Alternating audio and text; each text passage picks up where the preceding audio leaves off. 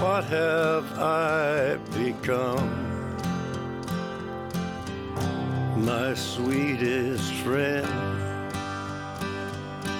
Everyone I know goes away in the end. And you could have it all. My empire of dirt. I will let you down. I will make you hurt.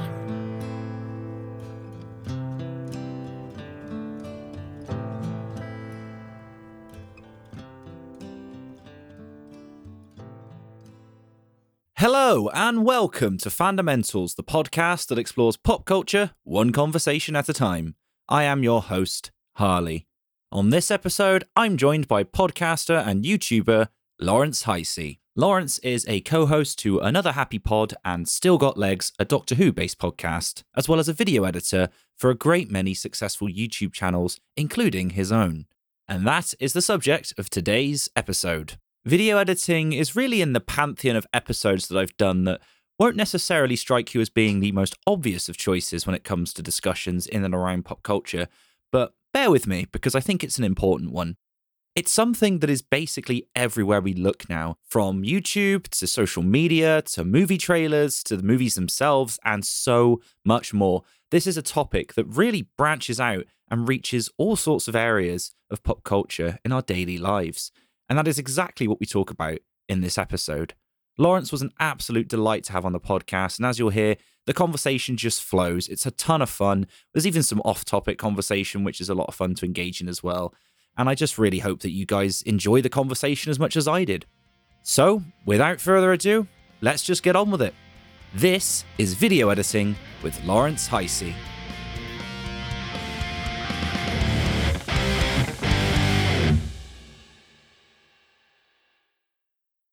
Hello, Laurence, and welcome to the Fundamentals podcast. Hello, thank you for having me. It's a pleasure to be here. Pleasure's all mine, and we're here to talk.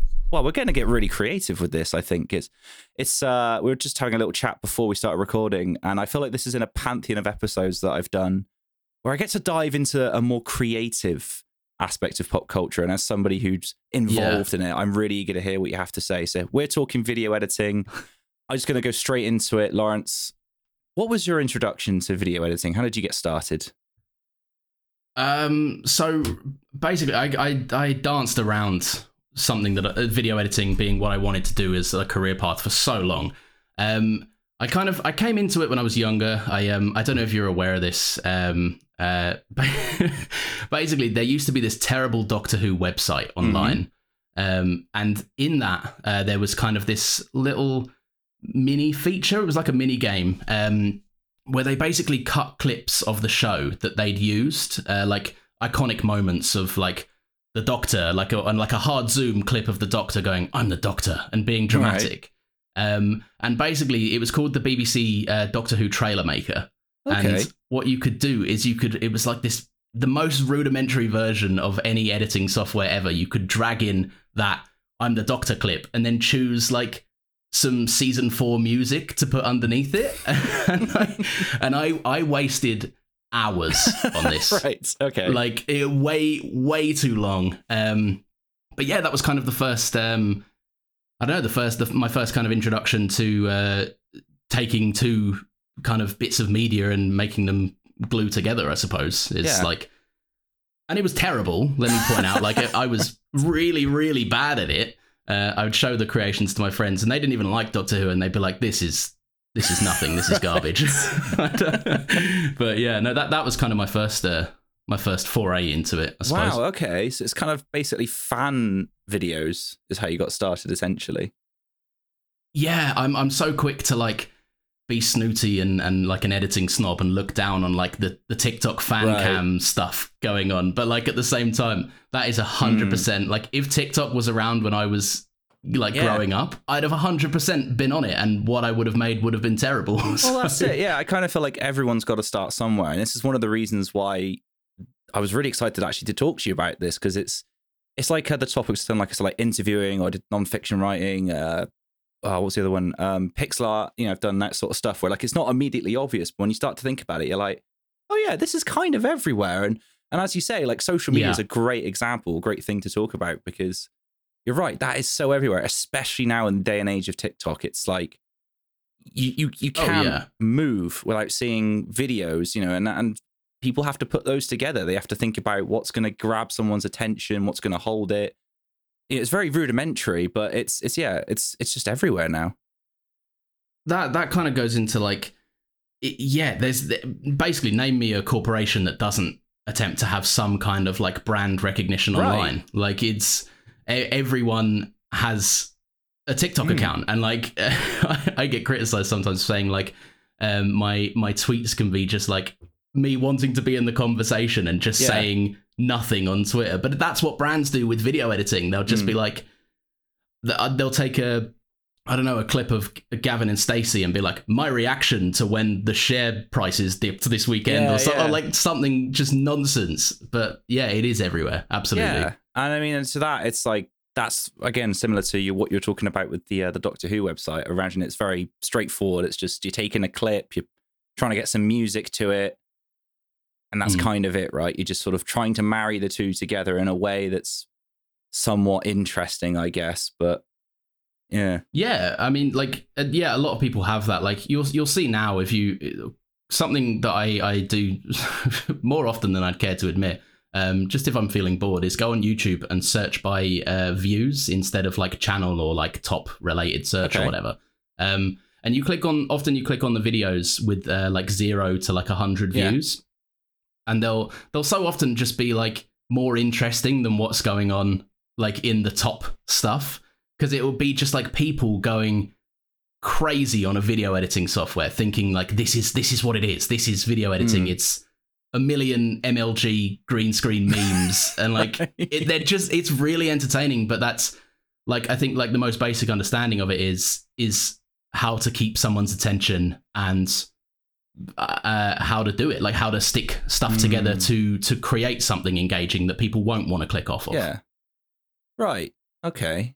So you start with basically fan videos essentially on this website. What happens from there? Like, no, it's cool. Like that's your jumping off point. Where do you sort of move to from there? So I did a little bit, and I kind of only realized I was making some kind of notes because I was thinking I'm probably going to be asked some questions about me, and I don't want to be stuck thinking that I can't remember my own life. But no, I was thinking about it, and I drew the connection today. There was this other software when I was growing up. It may still be a thing now, but I've kind of moved out of that niche of it.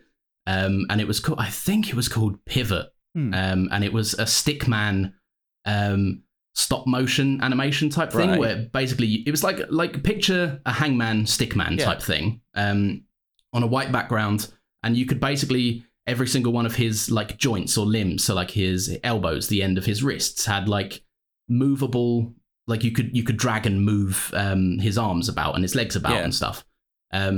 And I often tried to do like little stories on there, like just, the basics when you're like 10 years old. I'm like, I'm going to make one guy shoot another guy.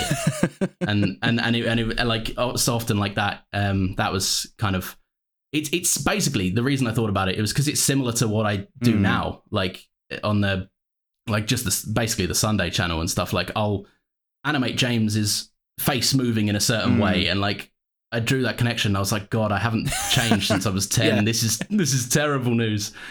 But kind of mainly those are like obviously where my interest peaked in it. But I got into it mainly for, I don't know if you remember the Logan trailer, I think it was the first Logan trailer to the Johnny Cash song. Yeah.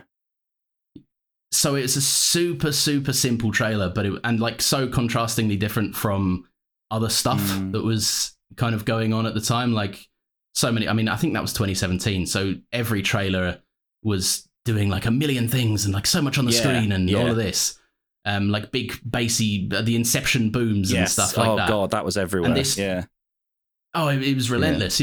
But then this Logan trailer came along and was just so simple in the way that it was like shots of the movie to Johnny Cash's Hurt, and that was it.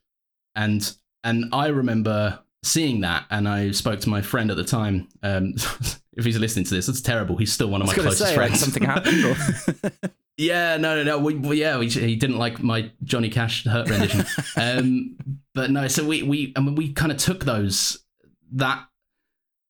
we ripped that sound from YouTube, like with the song baked in, like all the audio from the trailer. So the song, the sound effects, and all of those beats, and we just tried to make that trailer like to different movies. Right. Okay.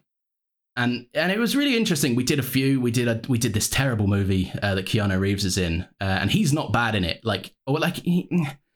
He's not great in it, but that's the joy of it. He knows what movie he's in. It's a movie called Knock Knock, and it's like, it's posed as like some sort of erotic thriller. I won't go into it because it's not PG, sure. But it's like it's this. There's some awful line deliveries in it.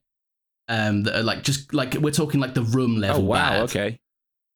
Yeah, and so but like to add insult to injury, he's saying awful things as well. And I just remember making this. I mean, the Johnny Cash Hurt song is so beautiful, and then just putting some terrible movie footage on top of it. But I realized in that moment, you can make anything better with a good song and some well-cut beats and sound effects. Interesting. Yeah, and it's like it's such a kind of weird moment when you because I remember the first time I did it, and we did it to make each other laugh. That was the whole point of it. But when I turn the Mac around, it'd take like 10 minutes to whip up a very basic intro. And then like I just remember seeing his name's Joe, my friend. Just crack up, and that was such a good feeling. And I was like, I love this. I want to know in what other ways I can do this. But yeah, that was kind of really where like I realized it was editing that I loved, and not just like me playing a Doctor Who minigame, basically. Yeah. And you know what? I think something that jumps out to me there is that's something creative.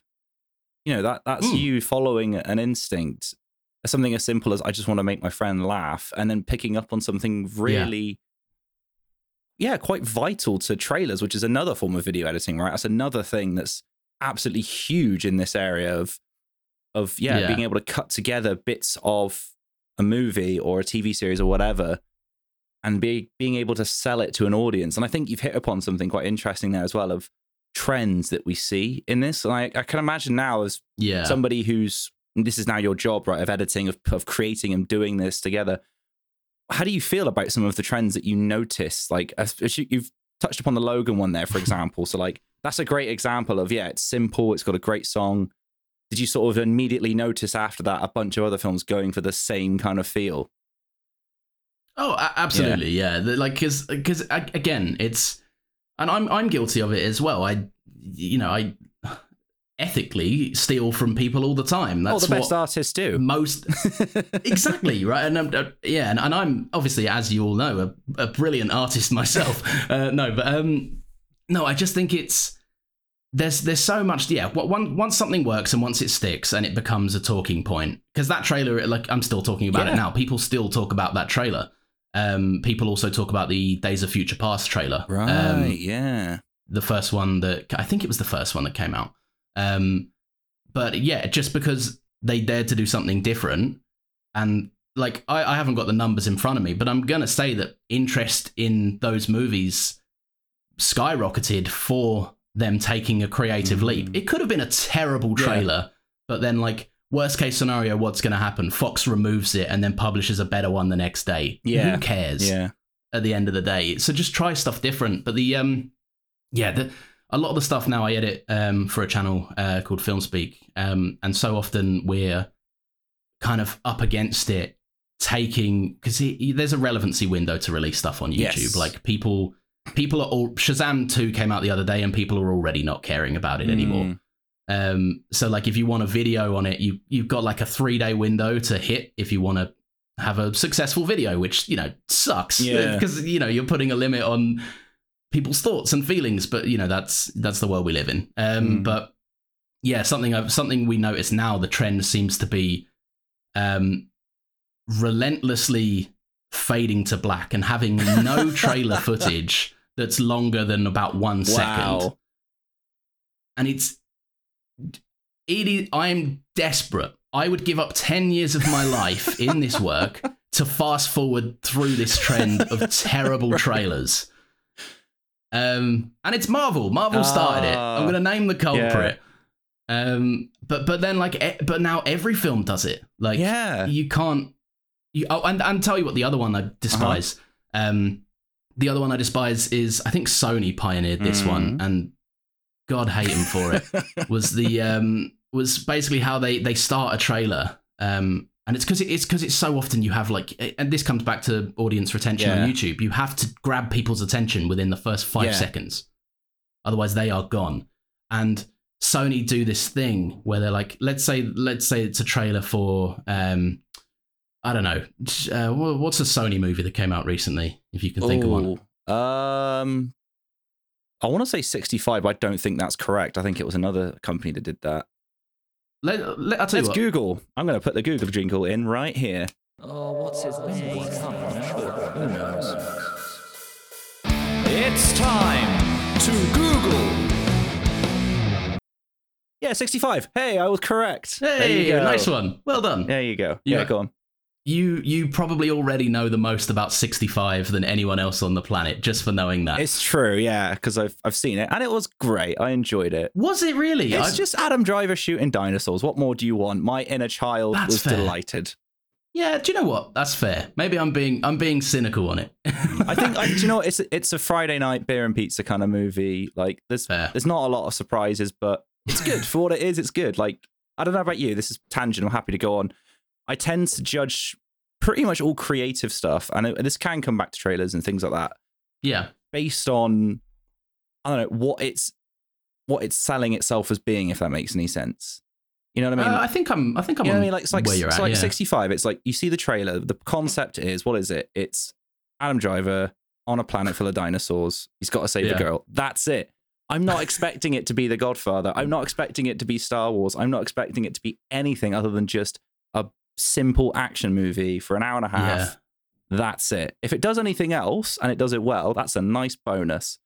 But it's like, you know, if it's not good, if it's boring, then it's failed and it's a bad movie.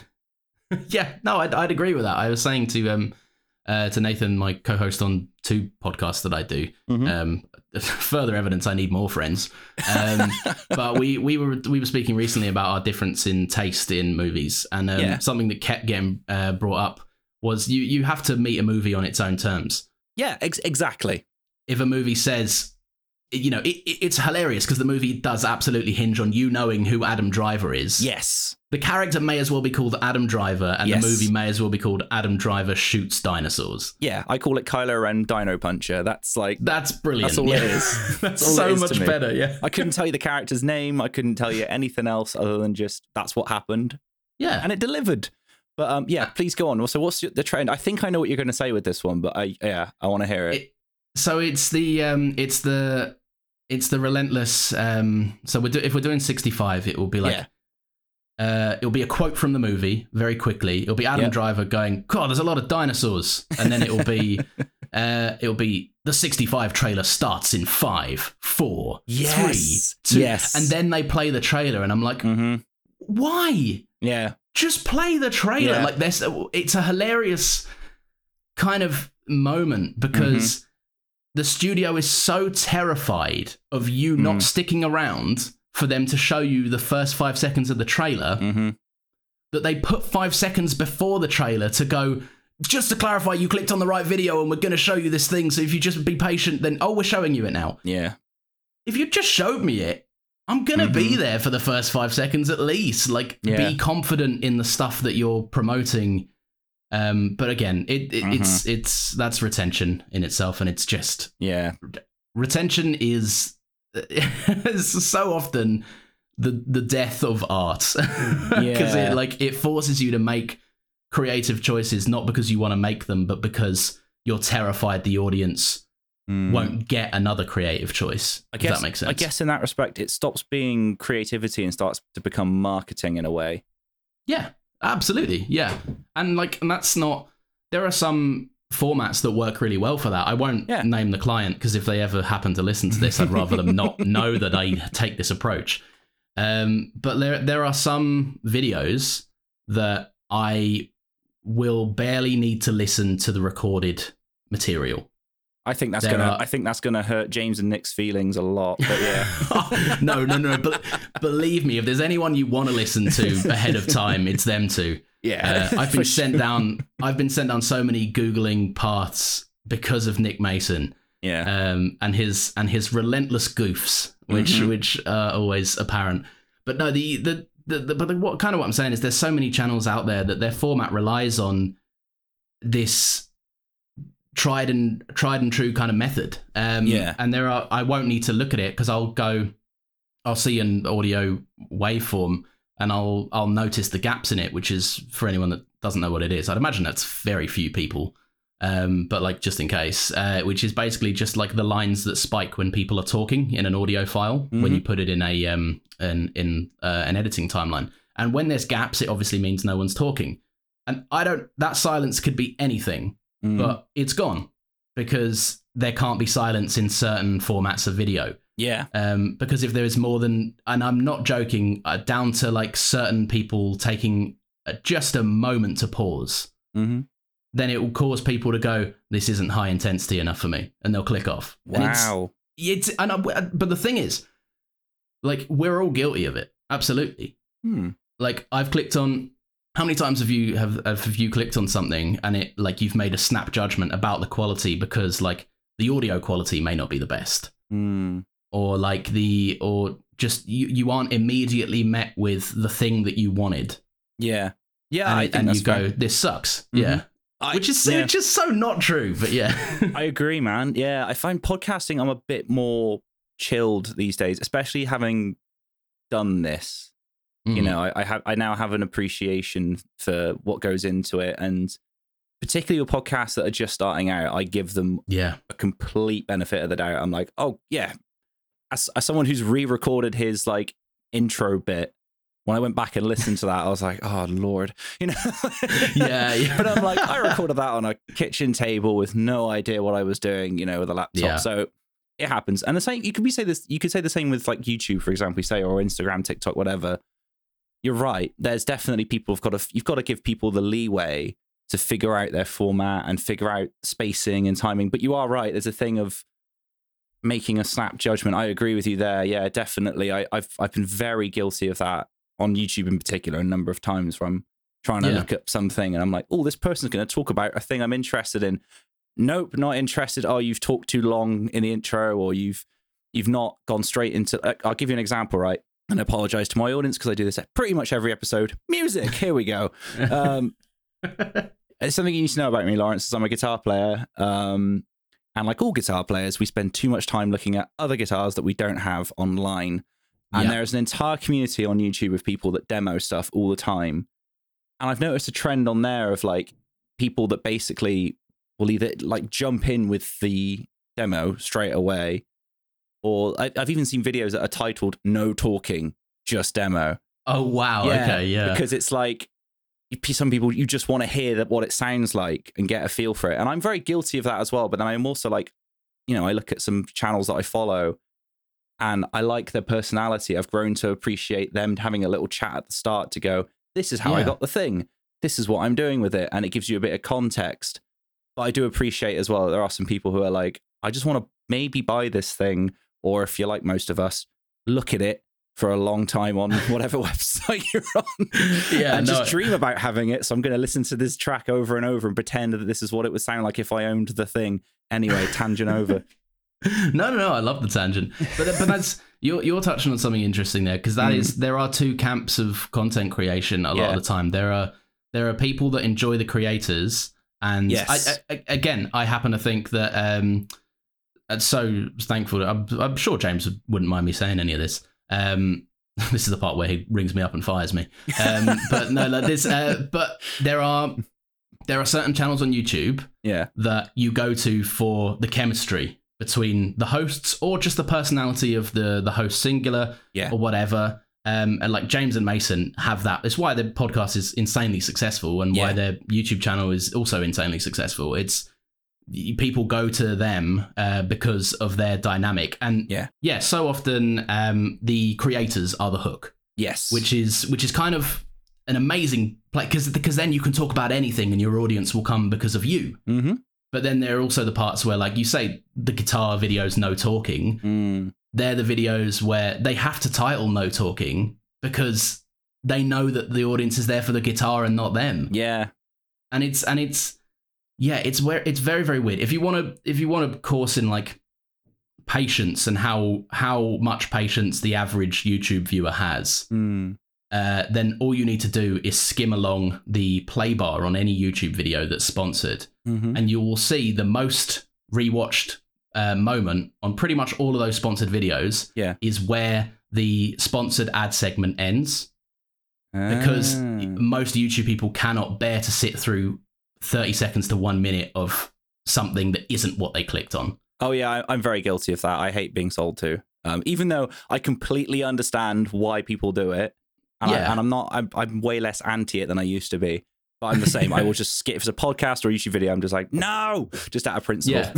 and you do you spam the thing. But and I'm not saying like this is not me preaching and saying you need to listen to those ads and stuff, because you don't. Whatever, who cares?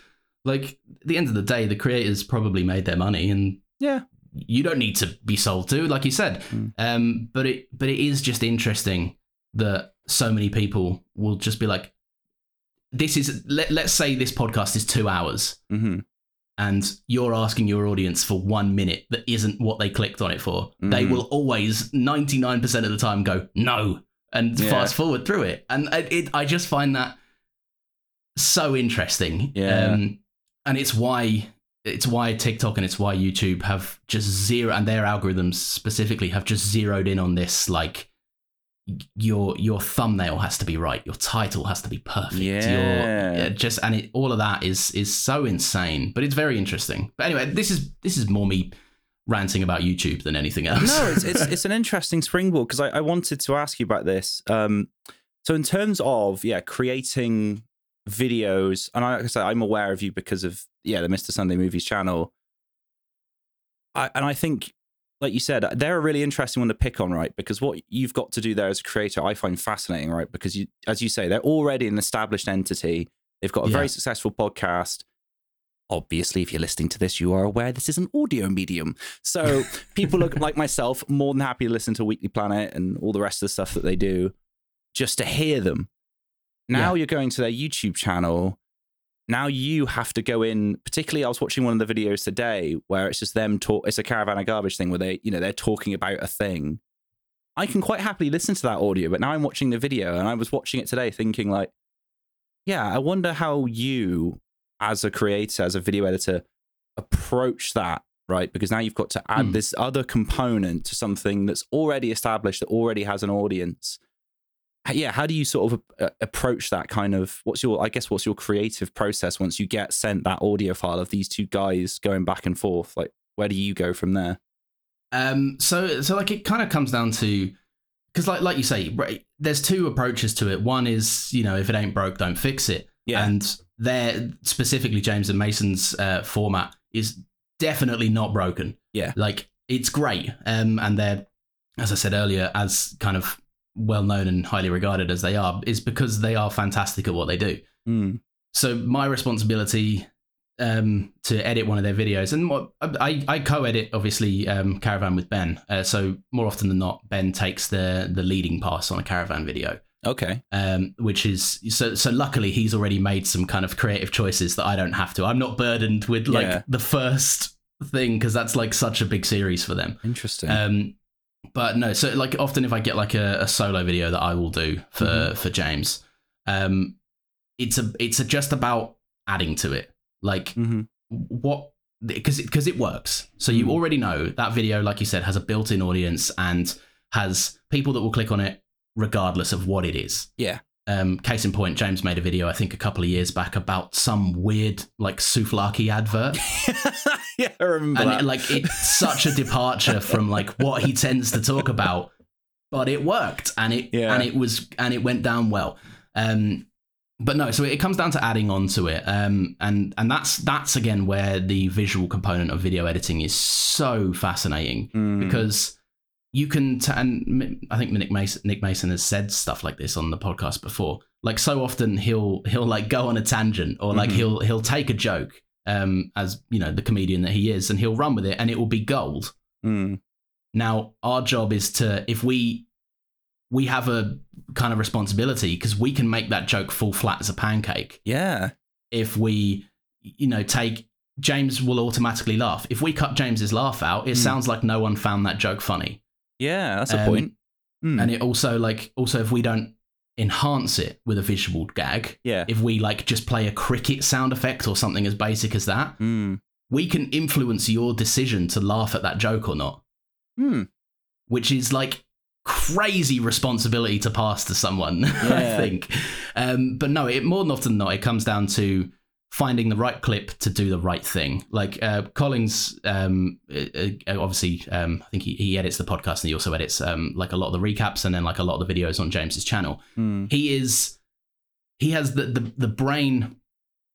Like he's got such a depth of pop culture knowledge in terms of like the clips that he can pull from. Yeah. And like I'm talking the basic things like when James says leave a like instead of he says leave a like on a Shazam video, for example. And instead of just playing like the like graphic that we play, he'll find a clip of Shazam putting his thumbs up, which is obviously the symbol for leaving a like. And like it's about how to enhance stuff. Yeah. And to make it better. There's basically, if you've clicked, he releases everything he does, to my knowledge, in an audio format. Okay. So if you've clicked on the video, then you must like the video to a degree to not be listening to it in probably the more accessible and easier to kind of take in format. Yeah. So it's about respecting that time and never phoning it in, which is like, I'm not going to call out any specific channels. This isn't me starting drama. Because a lot of the time, no, you won't get that out of me. No, but a lot of the time, I don't blame people for doing it because a lot of the time, again, they're up against that 3-day relevancy window. Sure. With YouTube. But I hate it when people just take trailer footage and just play like 4 trailers over their 10-minute video because I'm just like, why am I watching it at that point? Agreed. And, you know, that sounds like I'm being reductive to their content. I'm sure they have amazing opinions, but it doesn't need to be a video at that point. Yeah. But it's just the format that they're in. That's YouTube. So it has to have some kind of visual component to it. Sure. And yeah, but that's kind of how I approach it, really. I guess I take into consideration that someone is taking 20 minutes of their day to stop and watch as opposed to listen while they clean the house like I do. And it's about respecting their time and just trying to enhance what's already there because the material's gold. What you're working with is already brilliant. So it's just about finding a way to try and make it better, which sounds a bit, you know, like, oh, look at what we do kind of thing. But it's not that at all. It's more like, yeah, just trying to find a way to add on and make something cooler, even though it was already pretty cool to begin with. Yeah, and I don't think it's in any way, knocking what you've been given at all. I think actually it makes more sense. You've got to enhance it because you're now taking that audio to a different platform. As you said earlier, it's a visual platform. It's the reason why so many people, you know, go on to YouTube is to watch something. So yeah, it makes total sense. So you're absolutely right. Yeah, you've obviously got to think about it and try and figure out what's the best way to enhance it. And yeah, I do always admire the amount of variety of stuff that you guys seem to pull just for references, visual references. It never ceases to amaze me. Like I'm watching stuff and yeah, it's just some brilliant clips that I just think, how on earth, what did you think of that? And, you know, or like, where did you get that from? But it works. Even if it's stuff I've never seen, I have no idea what it is. It's just like, I think you're right. It enhances the experience for sure. Yeah, I'll give the guys their credit there because I'm the worst of the bunch in that regard. Like right. Matt and Collins are on a different level in terms of like their, like I said earlier, they're kind of the depth of their knowledge of just random stuff. Yeah. That would be perfect for certain moments in certain videos. They're brilliant at it. Ben is so much better than me at it. I'm really lazy with that kind of stuff sometimes. I tend to, like, if I can't think of anything and it's like a boardroom gag or something, I'm like, I'm going to pull a clip from Succession and just put it in. Right. Okay. But yeah, it's some of the stuff that they do, some of their work is like genuinely really impressive because and you have to think kind of it caters to everyone, like the audience for that channel specifically, but more kind of, to speak in a vaguer context, other channels in general. YouTube is accessible to absolutely everyone. I don't know what their terms of service state that the age requirement is, but it's for everyone if we're speaking honestly. Yeah. And like, you put in a clip from a TV show from the 40s or 50s or something. That could be someone's favorite show. Yeah. And to me and you, that is just, I have no idea what that is, but that's made someone really happy that someone has gone. I remember the stupidest example of this is I put James was talking about, like, if he had 3 wishes in a movie or something. And I put a clip from an old Nickelodeon TV show called Genie in the House. Right. Okay. And almost no one remembers that show. It ran for 1 season and it got cancelled. It was genuinely terrible. And everyone that's been in it has admitted since, yeah, I got paid and I left. Like, it's just a terrible show. But I remember looking through the comments, which sometimes is a terrible idea. I wouldn't never recommend that. And I just stopped at one that said, like, so happy to finally see Genie in the House getting the recognition it deserves. Yeah. And I was like, clearly it meant a lot for that guy to see it. Yeah, that's awesome. It meant enough for him to take time out of his day or her day to comment on it. So it's cool. That is cool. Yeah, I do agree. Yeah, normally bit of a dumpster fire when it comes to places to go on YouTube comments. Basically. But, I don't know, sometimes it can be quite positive. But yeah, I like that. I genuinely like that. I think that's great. And yeah, what a cool thing that, like, you guys have obviously made the effort to go and do that. And you could just, like you said, be lazy and think, oh, no one's going to care. What's this 1 season? Who cares? No one's going to miss this. I could just clip this out or just ignore it and move on. But the fact that you, like, put that in shows that you're like, no, I'm going to do this. It's worth the effort. And I think on a hard day of work, you're constantly fighting with the knowledge that a lot of people just listen to audio versions or play YouTube videos on their phone without looking at the phone. Yeah. And there's so many days where I've had like a grueling 5 minutes left on an edit, and I'm going, no one cares about this, and I'm going, but that's not the point. You're getting paid. You should care about this. And do you know what, Laurence? This is something that I think has come up a bunch of times in all sorts of topics, and I think it's still true when it comes to anything creative. I think it has to come from a place of, I think, of want, right, and of passion from you in order for it to just be worthwhile. Because if you're not enjoying it as a creator, and I find this with podcasting all the time, with like editing or putting things in, I'm like, I have to do it because I'm enjoying it, and I always think that that's reflected in the work. Whenever you're creative, if you're passionate about it, if you want it to be the best version that you can possibly make it, you'll go that extra mile. You'll go and dig out that random clip from a show that no one remembers 20 years ago because you care about it, and because you're like, no, this is what I want to do. I want to make that the best. And I would imagine that's something that goes through your head of like, yeah, okay, it's 5 minutes. Who cares? I care. Yeah, exactly. I want this to be the best that I can be. And I suppose as well, as someone who's getting paid right by other people, I suppose, is there an element of that for you that's like, I also want them to feel like I'm actually trying. I'm not just phoning it in.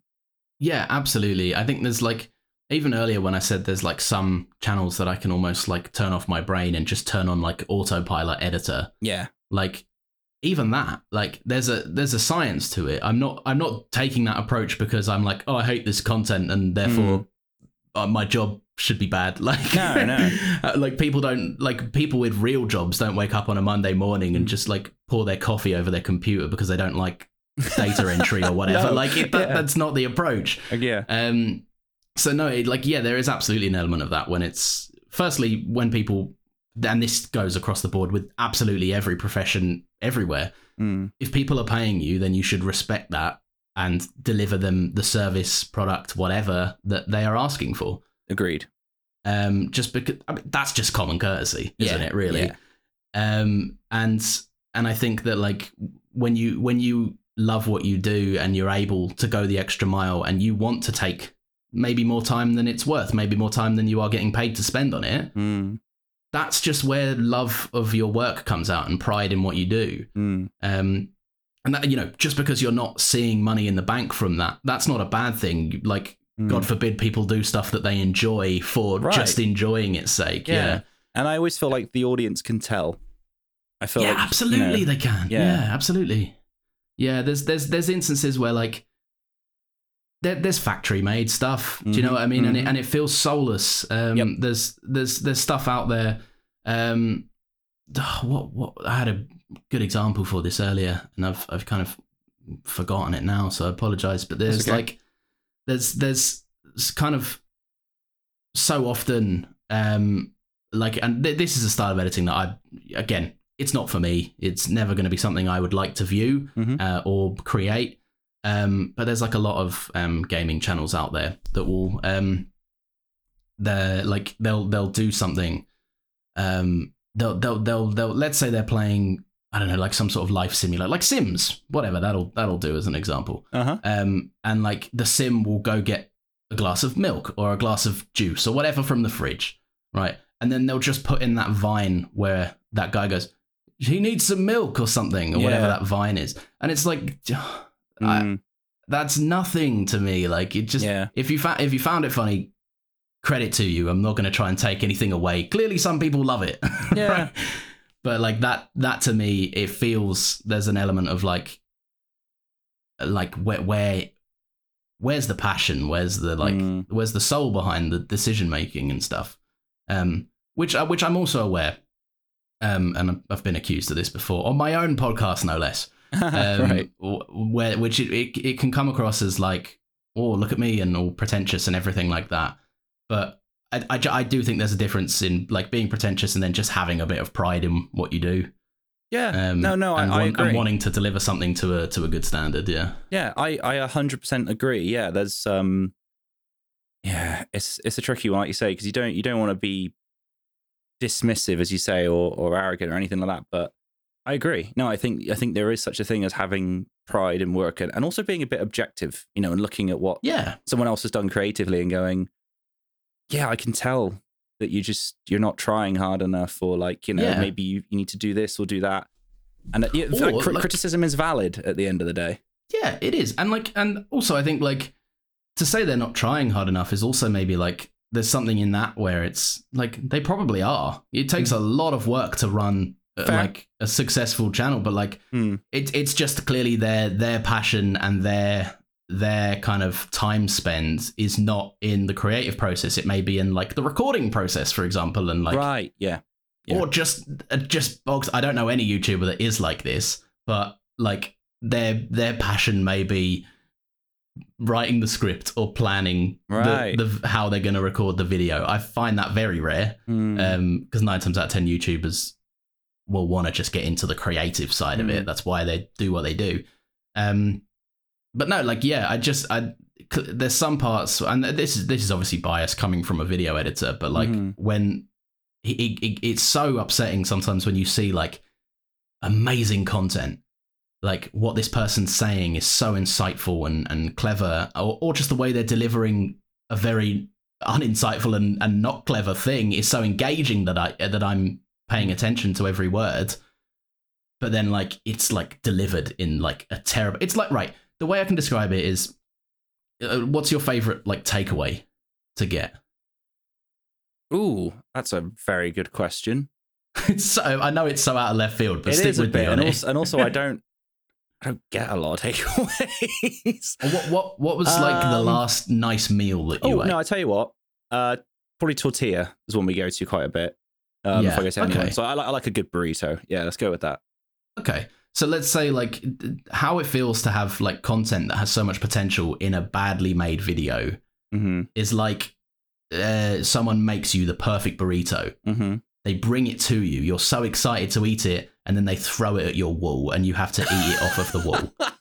Like that's how it feels. Like in the sense of right. Yeah, like it's all there. Yeah. But why did you bring it to me in such an odd way? Yeah, no, I get that. I kind of feel perhaps similar to like, yeah, if I was listening to, again, music. If I'm listening to music, I feel like mixing is another one of those. It's quite similar to video editing. If you've got all the ingredients, and yeah, you might be like, this is an amazing song. Yeah, but it's so badly mixed, you know. I can't hear the drums, or I can't hear the voice, or whatever, you know. And it just, like you say, you put off. So no, I get that with videos, and I like the burrito analogy more, though. Definitely, I'll remember that one. But I wanted to ask on the back of that then, because I feel like you're in quite an interesting position on a channel like Mr. Sundays, for example, where there's a team of editors. Yeah. How does that work for you then? Sort of working with different people and their different styles and different ideas. Oh right, yeah. So it was a hard thing to start doing, because my introduction to working with James was so like bizarrely out of the blue, and like also just lucky. Like there's a million other video editors that are better than me that probably would make better videos than me. And it just so happened. Are you aware of how I got started with James? I can't recall, no. So it was James obviously has, you know this, but for the people that don't, that channel's viewers have like this very kind of community friendly Facebook group, where just, you know, like-minded people. It's one of the nicest places on the internet, truthfully, where like-minded people just talk about the stuff that they love. But we've all made a silent pact and agreement to just not be terrible human beings while we do it. Because so often someone will be like, I love Star Wars, and I'm like, I love Star Wars too, and they're like, yeah, but I hate Kathleen Kennedy and women suck, and I'm like, oh, well, I hate you then, and I don't want to bond with you about Star Wars because you're terrible.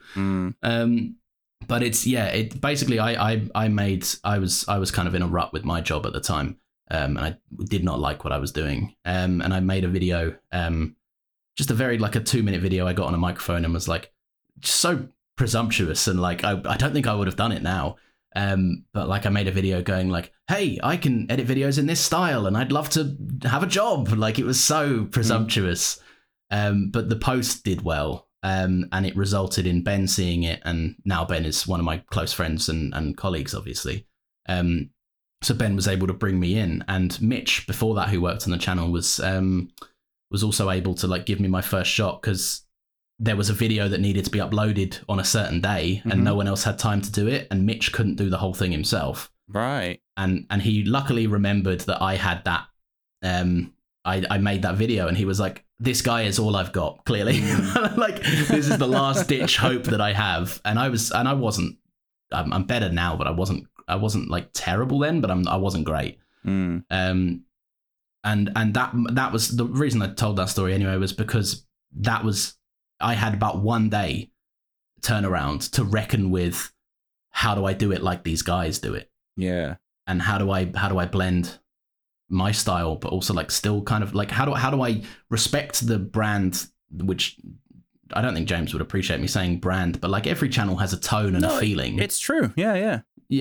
And how do I respect that, but also kind of add my flair to it? Because I also saw it as an opportunity. I was like, I wanted to make an impact. I wanted to have the best edit possible, but then you don't want to go overboard and show offy, because then you take attention away from James and Mason, which, like, being honest, is the reason anyone clicks on their videos, like we spoke about. Yeah. Like no one clicks on a video to see what I did with the visuals. That's supposed to be a cherry on top. But yeah, but I had about a day to reckon with, how do I mix into this style? And I think it's about having a level of respect for what they do, and the reason James's channel is successful in the first place, because I'm fairly certain he used to edit a lot of his own stuff. I think so. Yeah. And you'd like, it comes up, he obviously doesn't edit much of his own stuff now, because he has the team of editors. But every now and again he will send us like, oh, I managed to get started on this. And the tone is consistent with what we do now. Right. And I realized on one of those occasions, like, this often doesn't elevate beyond what James intended for it to be. And it's just about finding a way to keep it clean, keep it, the technical aspects. I export stuff in 60 frames per second because it makes animations look smoother. I will sometimes touch up the audio if there's like, say, if someone moved away from the microphone, I'll try and correct that a little bit, so it sounds cleaner. But yeah, it's basically just respecting the style because there's a reason it's popular. But then also like, don't be afraid to like add a bit of flavor to it. Yeah. Like I still think when I watch it, and maybe this is me being like having my like, you know, laser focused eyes on it. But like I can tell which editor edited what video for James before I see their credit at the end. Yeah. But that's just because I know there's certain things that Matt will do that Collins will do differently, and Ben will do differently to me, and X, Y, Z. But yeah, that's kind of it really. And also people talk to each other as well. Like if I was to suddenly like imagine if I, in the middle of a James video once, I just like popped my head in and then like started talking, James would be like, "What are you doing? Yeah, that's true. This is not what we want." Yeah. So yeah, I guess that's the main thing. It's a communication, but also just following the kind of the footsteps of what was there before you started working for those people, and you know, hopefully changing and, you know, constantly molding and adding your own fresh kind of take on it, but, you know, never change it to the point where it's unrecognizable, because then that's presumptuous. You're making a judgment on what you think the audience want when they're already there for what they want. Yeah, I suppose it does come back to what we were talking about earlier. Essentially, you're a collaborator in that sense. Yeah. So you've got to fit in with everybody else's style, and yeah, that makes a lot of sense. Yeah. I find that quite interesting because it's one of those things, isn't it? That like YouTube and sort of how, as you say, how in particular we're talking about Mr. Sunday here got started. It was a solo endeavor. You say doing it all, having that tone, having all of it was like you say his brand. I'm going to say it. That's, like it or not, that's the truth. You know. Yeah, no, but that's it is. And it is that. Yeah, I have found it really interesting as a fan, just watching over the years, like the transition from like it being just this independent thing to then handing it over to a team of people who are keeping it going. But I think you've hit upon something quite key, I think. And what I find, again, fascinating about this area of pop culture in video editing, it's like, yeah, you can either be your own sort of creative voice, doing your own thing, making your own stuff, or you can fit in quite nicely with someone else's. Yeah. And I guess the key there is just, like you said, being respectful, being a fan, appreciating it for what it is, and going, right, I'm not here to add my own flair or whatever. I'm just here to make this work. And I like that approach. I think that takes a level of, frankly, I think humility, and also just, what's the word I'm looking for? Competence. There we go. Ironic that I couldn't think of that word, but there you go. Yeah, yeah, totally. Not unlike me on this podcast, but never mind. No, but I think you are right, though. Like, it does. It takes... what you said about it being a fan is just accurate. Like, I think there are some channels you really, really have to... Or some... Because this isn't obviously just about YouTube. That's where most of my experience is rooted. But you have to... You have to think what you're doing is cool to a degree. Yeah. Or you at least, even if you don't think it's cool, you have to at least appreciate that there are people that will think it's cool. Mm-hmm. And like, you know, I have done work for a lot of like gaming channels and stuff. And I'm not a gamer. I don't play half of those games. The one instance, I'm terrible at Fortnite, right? Right. Yeah, and I just like, but I find it fun. I think that game gets a bad rap for like being basically 12-year-olds, but like it's a fun game, and I'm terrible at it. But I've edited for channels that make their entire living off of being fantastic at that game. Yeah, and who know every detail about the guns and all of this stuff about it, and that's lost on all of me. Yeah, but you have to register that someone out there wants every single one of those details that guy is giving. Absolutely.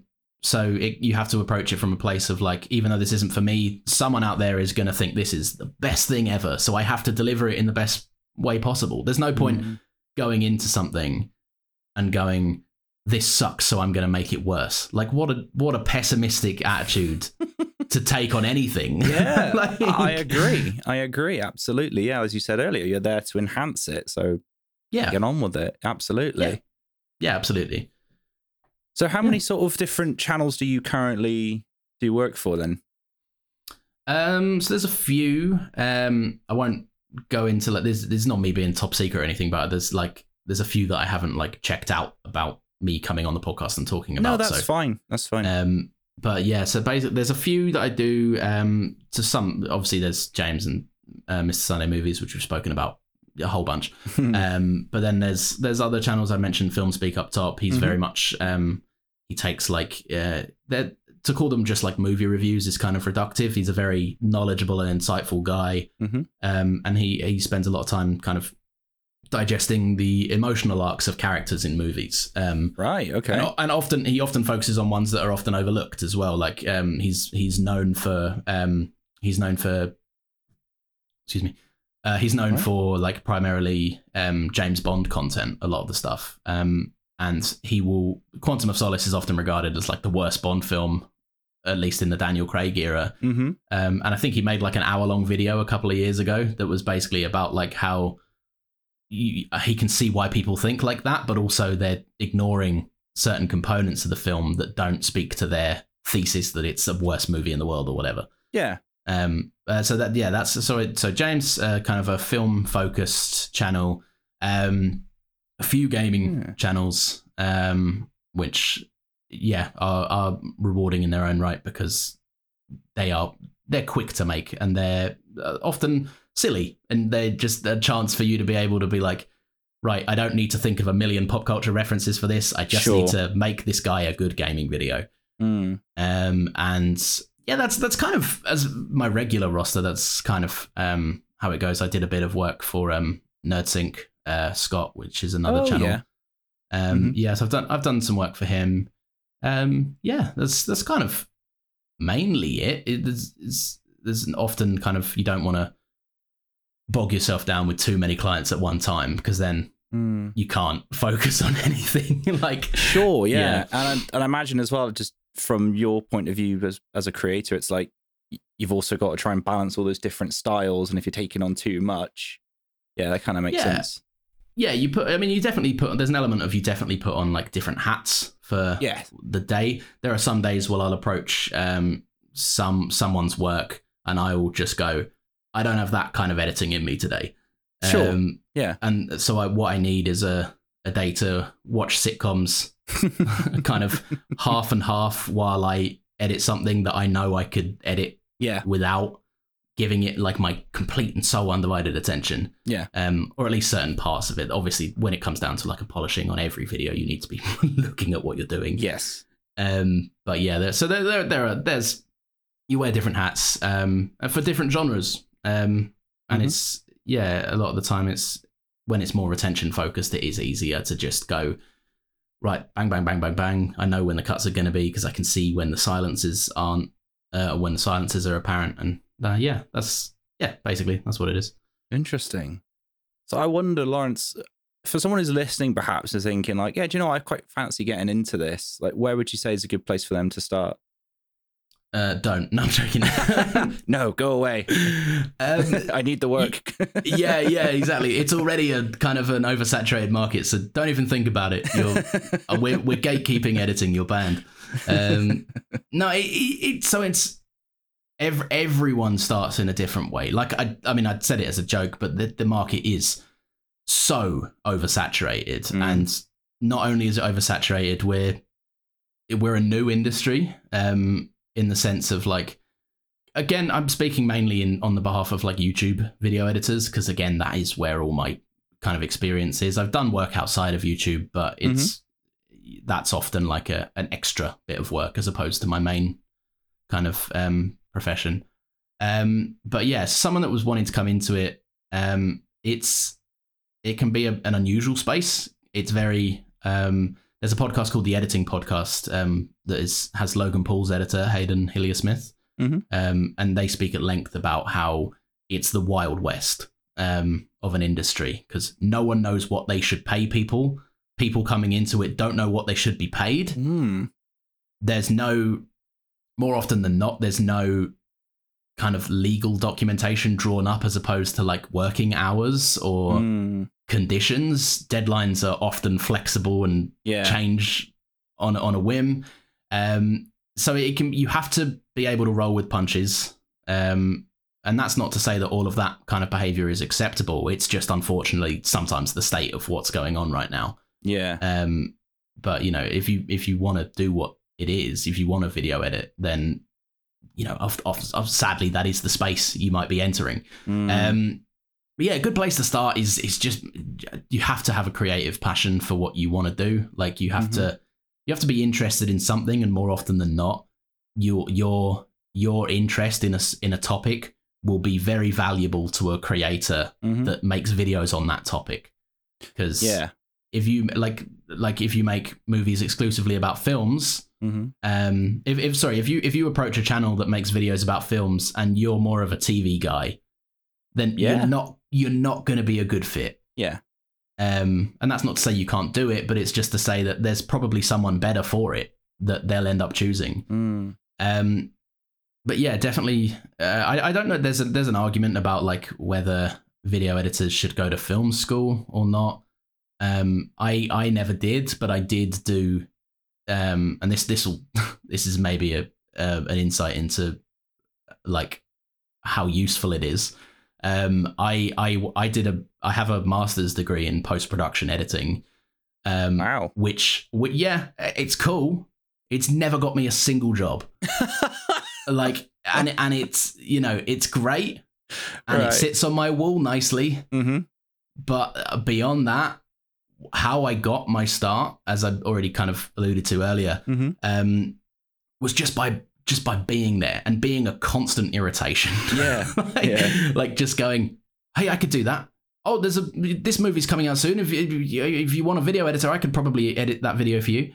And just having a body of work, and then like, but like have a level of respect for yourself. I came into it, and this is not with any big named client, and I'd never name them anyway. But like I came into it, and it's so easy to be so keen for the opportunity that you forget your self-worth. Okay. I made a lot of videos for way too little money. That took a lot of my time. They were useful in the sense that I could take those videos and use them as a portfolio and a body of work to show people that would be more worth time spent with. But you know, you have to. It can be so hard to start, and you'll immediately get hit with a channel that goes, "I'd love to have you as a video editor," and you think everything's going great, and then they maybe don't pay you because they don't know you and they can get away with it, and you never drew up a contract. Or two, they might renegotiate your fee because they don't like the product, which they were going to do regardless of the quality of the work anyway. Or they can just decide, I'd like to fairly pay you for your work, but in their mind, a fair pay for your work is hilariously undervaluing what you've done. So yeah, it can be a scary place to enter.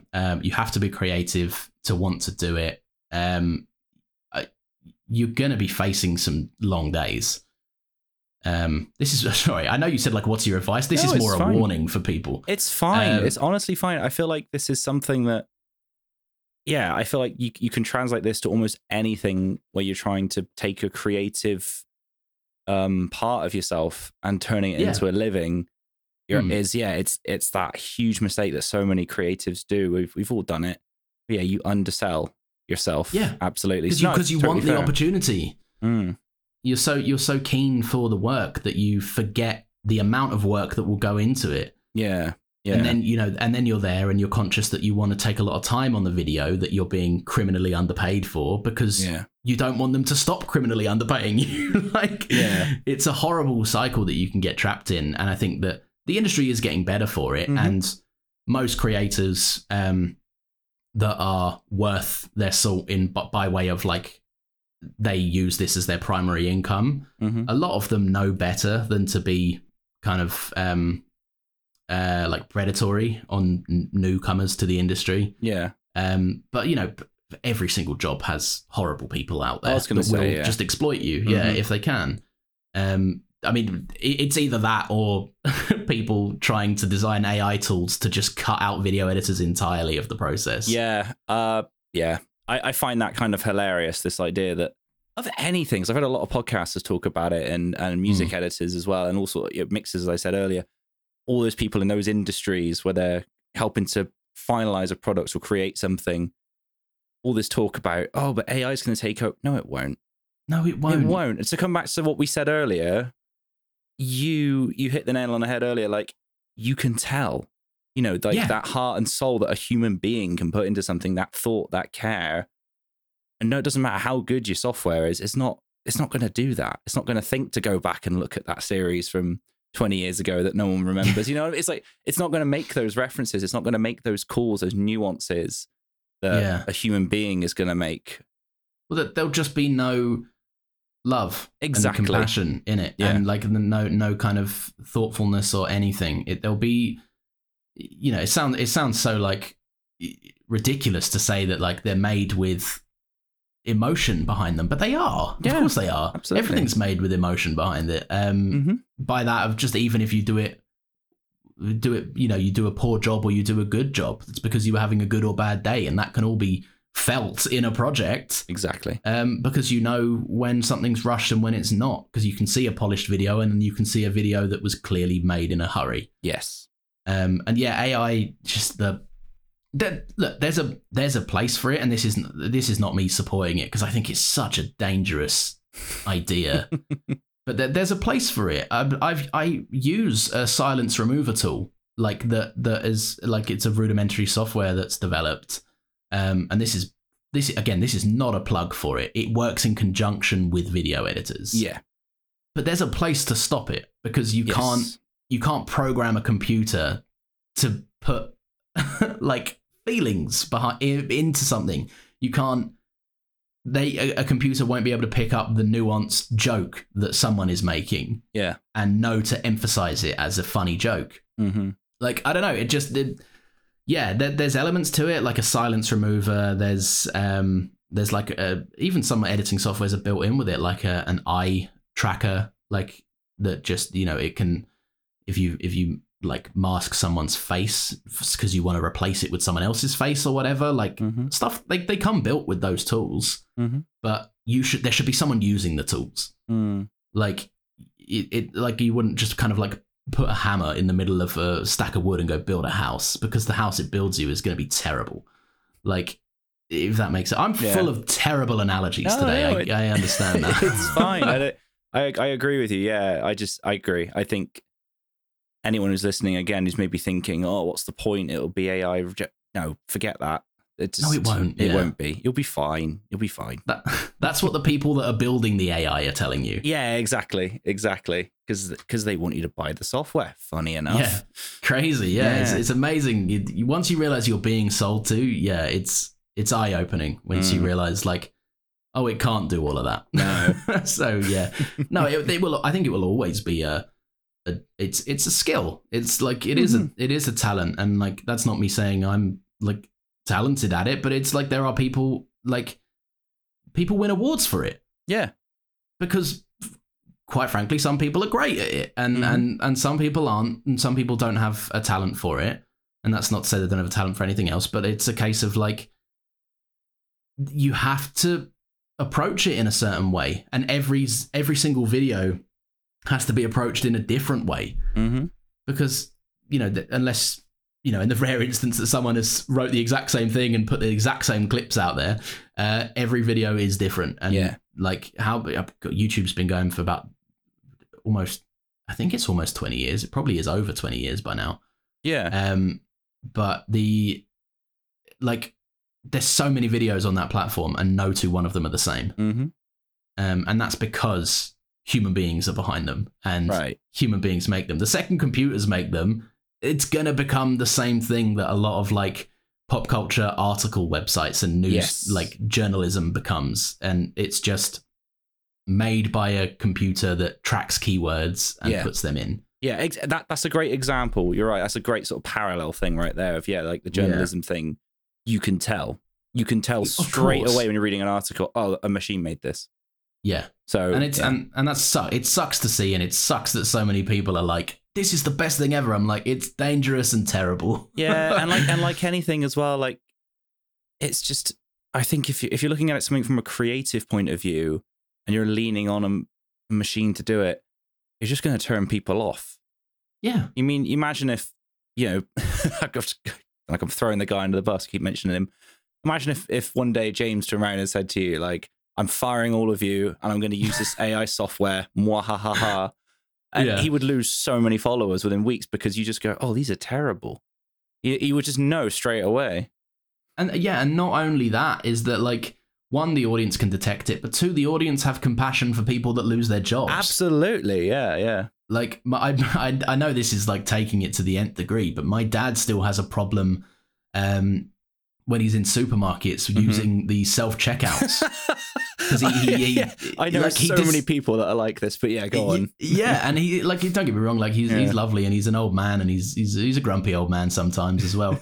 But he's like, he just goes, I remember when it was all people, and it sucks that, like, there's people out there that, obviously we're in the cost of living crisis and everything else, at least in the UK and everything, but there are people out there that need jobs and need work. Yeah. But companies are too focused on saving money and giving that work to a computer that can do the same thing. Like, I admit it's a convenience sometimes, but I also am able to recognize it sucks because someone else could do that and make money. And as somebody who used to work with self-scan machines, I can tell you it doesn't save you any time. It's just as much hassle. I hate using them because you've still got case in point, right? If you're in this country and you buy alcohol or medicine or anything like that, you need a human to step in anyway. So exactly. It's kind of like you're not saving anybody a job. But anyway, that's a whole other thing. There's always someone there, isn't there? They're just waiting to, like. I find it hilarious that there is someone who is employed to stand there and wait for the machine to break. Dude, I'll tell you this. I used to work in a B&Q, which one of the worst places to have a self-scan, right? When you think you're buying building materials, for crying out loud, half the stuff you can't get on there. The amount of paint spills we dealt with.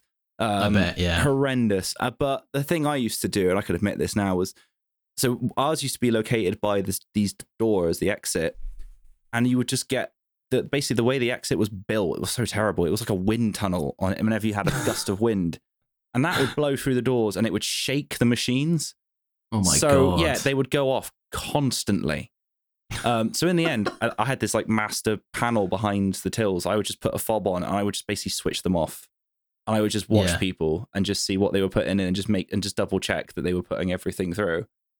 So half the time, it's human error. I probably missed a few things, but oh well, not my problem. That was over 10 years ago. But yeah, it's just that's the price that corporations have to pay when they take a human who has an ability to check these things out of the equation. Because I would literally just spend my entire day just going in a circle between the four machines, basically just constantly doing that and switching them off or like checking them. And all of that's to say that yes, machines, AI stuff, like you said, you're absolutely right that the fear is understandable. I get why people talk about this stuff all the time, and it is at the moment AI is like top of everybody's talking list. You've got like these chat sites and all the stuff that are fun to play around with, but in the grand scheme of things, when it comes to creative things, especially something like video editing, podcasting, whatever, you're right. The human element is absolutely needed for sure. So I think people will be fine. I just wanted to ask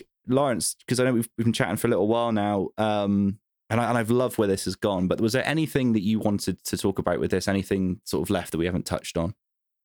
God, this is.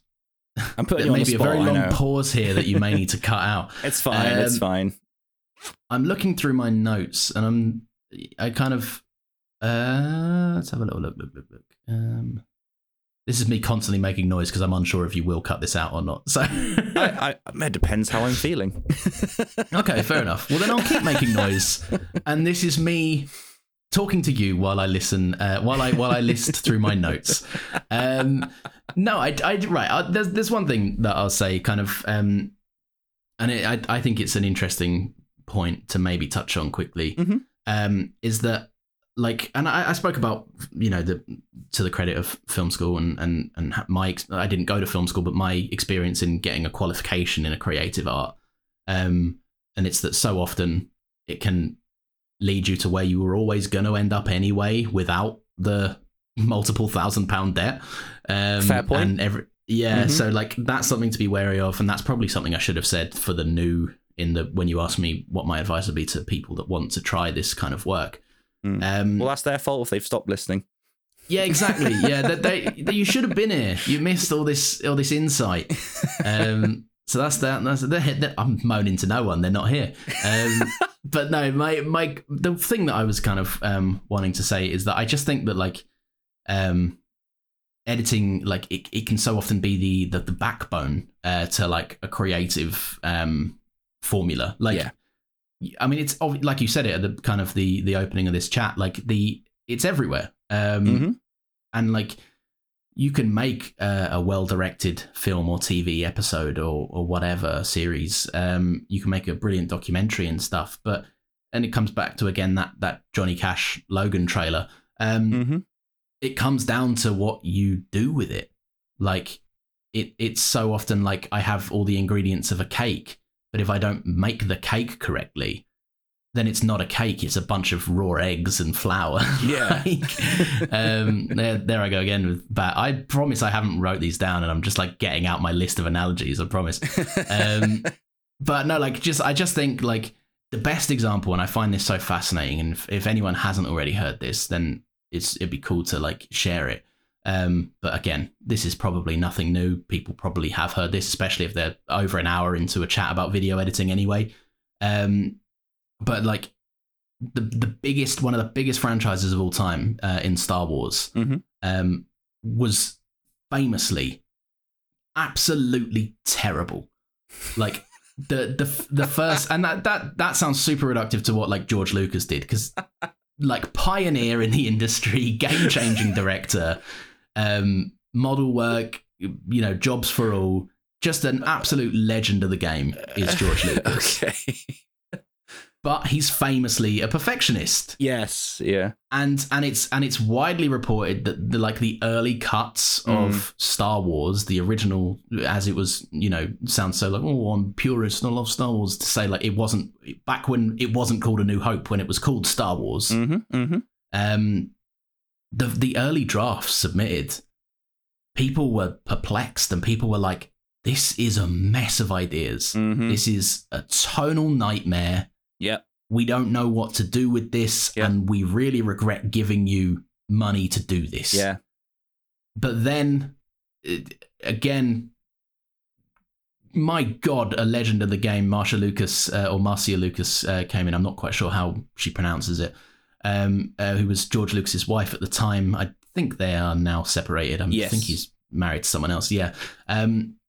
She came in and like, again, just an absolute legend, just tore this film to shreds.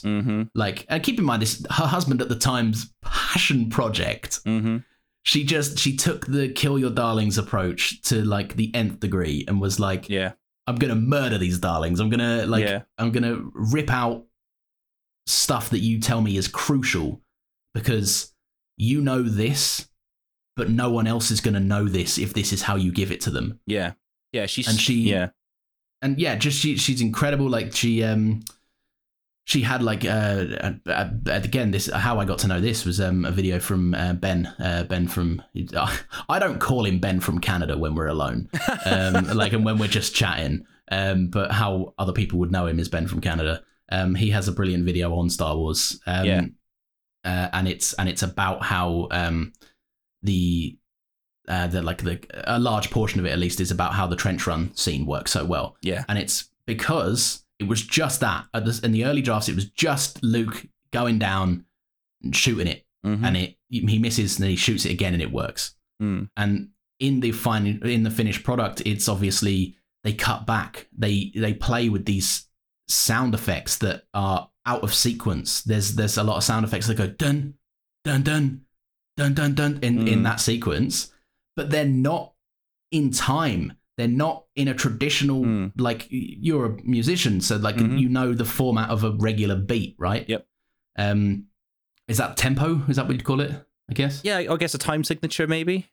Yeah. Yeah. I think you're right. Yeah, it's something that's always messed with my head whenever I watch the film. Yeah, because it is very like staccato, and you're kind of like, oh, that's okay. But it's weirdly like, I don't know, quite adrenaline pumping. Now that I think about it, it puts you on the edge of your seat. That is exactly why it's there, because it's tension building and it unnerves you. It puts you in a scenario that Luke has already tried this once and it didn't work. Now Luke's trying it again. You're supposed to be feeling exactly what everyone at the I forget what that base is called. They're not on Hoth. Hoth is Empire. Yavin 4. Yavin 4, thank you. It puts you in the mindset of like Leia and all those other old guys with 70s mustaches in like in that Yavin 4 base. Yeah. Because they're all sitting there going, we're about to blow up. We're dead. And you're supposed to re-enter this familiar environment with Luke in the trench run, or doing the trench run. But those sound effects, those beats out of sync, they just mess with your head, and you go, "There's something wrong here." Yeah, and that's instinctual. You don't think to yourself, "There's something wrong here." You know, there's something wrong here. Yeah. And I just find like the power that one choice had, and that's, by the way, that's one choice. Yeah. Absolutely. Like, yeah. The impact that can have on a finished product. I mean, George Lucas will tell you to the tune of 4 billion. Like it's the reason the film succeeded was because it was found in the edit. Yeah. True. And there's countless films that kind of have that reputation as well. But like, I it's interesting to see editing coming back in a big way as like a highly respected format. Not that it ever went anywhere, but like so often editors are given kind of nothing footage where studios have got lazier. Yeah. What can an editor do with a two shot on reverse and a mid shot? Nothing too interesting. But then like films like Top Gun Maverick and like even a while ago like Baby Driver and stuff like that. Yeah. Films that one of their biggest marketable assets is this is edited within an inch of its life. True. Yeah, I was just thinking actually Edgar Wright's like one that jumps out in my mind of like being able to put things together really quickly. And he's quite famous for those shots where it's something really boring, like someone's making a cup of tea and, getting a toast in the morning, but he does edits, with his team, edits it in such a way that it's really frenetic and engaging, So yeah, you're right. There is so much power to it. And yeah, it's an art form that I must admit I've paid more and more attention to over the last few years. And I'm glad that I have, because I really do appreciate it now. I mean that sincerely. Like anything from like a YouTube video, hell, even a good social media post or a big blockbuster, I can go, oh, that's quite an interesting. I see how what they've done there, and they've put that together. Yeah. That's really interesting because, as you say, in the hands of somebody else, it could be completely different. I mean, don't want to go off too much in the tangent, but you've just reminded me there's that trend of people doing this on YouTube. I'm sure you've seen it, where like you take a movie and you just edit it differently, and the tone completely shifts. You can make you can make a comedy, a horror, for example. And it works, and that's all with someone just playing around with the edit. So it's just proof right there. There's lots of other examples, obviously. There's a fantastic video on YouTube. I'd love to be able to tell you who the creator is. I mean, they've got millions of subscribers. They don't need me to credit them. But like, right. I'd love to be able to tell you who it was, but I genuinely can't remember. That made, I believe it was like it was Harry Potter and the Half-Blood Prince. That's what it was. Okay. And they made that into a comedy. They made a trailer as if it was like a Superbad-esque teen comedy. And it's brilliant. It's fantastic, and it is, again, it just shows you what can be done when you have kind of a bunch of raw materials and you're able to just approach it with a different creative mindset. Interesting. I wonder if it's Harry Potter Spring Teen Comedy. Is that the one? It sounds like it could be. It's like a minute and a half, has 2 million views. That's more than likely it. Yeah. Then, yeah. Cleardus 14 I've got here, if I'm pronouncing that correctly. There you go. You've earned a shout out. Have another few million off the back of this podcast, he says. Anyway, yeah, any of their success now, we're owed a portion of that naturally. Absolutely, that's how that works. Yeah, absolutely. All right, Laurence, I've really enjoyed this chat, and I sincerely hope that people listening to it start to gain an appreciation, and I guess really take us home. Where can the good people find you if they want to know more about this? Either if they want to get into it or if they just want to chat to you about it. Where's the best place to find you? So funny you say, where can they chat to me about it? They can listen to me. They can't chat to me on an open. I do 2 podcasts, which are, one is Doctor Who solely focused. Very strange niche, I understand. That's called Still Got Legs. You can search that on wherever you get your podcasts. I have another podcast called Another Happy Pod, which I'm now realizing the name gives away nothing about what that's about. I know, but I love it. Which is where we talk about movies, TV shows, and pop culture stuff, and we try and ignore a lot of toxic nonsense in the discourse. I'm giving you the opening spiel here, but this is more often than not we fail at that and end up just having a big row, which is more fun, I guess, to listen to. But yeah, that's it really. That's where they can find me. They can, like I say, they can listen to me. I don't know how much open dialogue they'll be able to have with me through listening to me talk to someone else. That's true. I was thinking more Twitter and stuff as well, which I'll put in the show notes. So yeah. Oh, my Twitter is at Laurence Hisee. No, at Laurence_Hisee. And do you know what? If you don't know how to spell my surname, that is fair. Then I'm not going to be as desperate to be like, it's spelled with an H, an I, and I'm sure if you want to follow me that bad, I'm sure you can find me somewhere. I'll make life easier for everybody and put links in, and it will be in the title of this episode. So if you're still that stuck, then I'm sorry, I don't know what I can do. Well, good, as long as I can still harvest my followers from this, that's good. That's what I need. I need to farm them for engagement. That's all I can expect. Yeah, that's all I'm good for, I know. But still, I enjoyed the chat. Yeah, no, it's been my genuine pleasure. I'm really, really excited. Like I said, I think I said this before we were even rolling. Just thankful that I get to moan to someone about my job, basically, for like a couple of hours or whatever. So. Oh, my pleasure, my friend. My pleasure. Well, thank you so much. Perfect. Thank you. And there we have it. Thank you so much, Laurence, for coming onto the podcast and sharing this absolutely incredible topic with me. I learned a ton having this conversation with Laurence, and I'm sure some of you out there did as well. So please be sure to get in touch with Laurence, because I know he would love to hear from you. You can find all of his details in the show notes below, as well as links to his fantastic podcasts and YouTube channel. Also in those show notes, you can find the contact information for myself. If you would like to get in touch, let me know what you think of this episode or any of the episodes I've done, whether you're a new listener or a long-time listener. I would love to hear from you. You can reach me via email, Twitter, or Instagram. Again, that's all in the show notes for you. And yeah, let me know what you think. If you'd like to support the podcast, then there are a few simple ways to do so. The absolute top one is just tell somebody.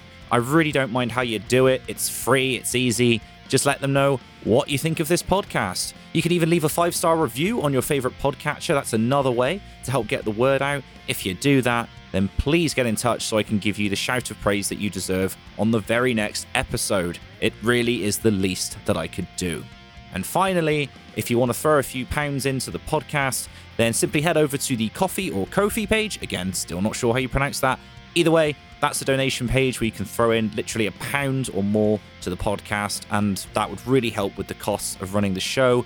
Or you can head over to Redbubble and TeePublic, which are the official merchandise stores for the podcast, both of which feature the wonderful artwork designed by one Alex Jenkins. And that's just about it from me. I'll be back next week with another episode of the podcast featuring a returning guest to the show, one who is bringing a really interesting video game-based topic. So make sure that you are here for that. So until then, thanks for checking out the podcast. Go and have a great week. Go and listen to another Happy Pod and check out Laurence's YouTube channel. And I'll meet you right back here for another episode of the podcast. See you then.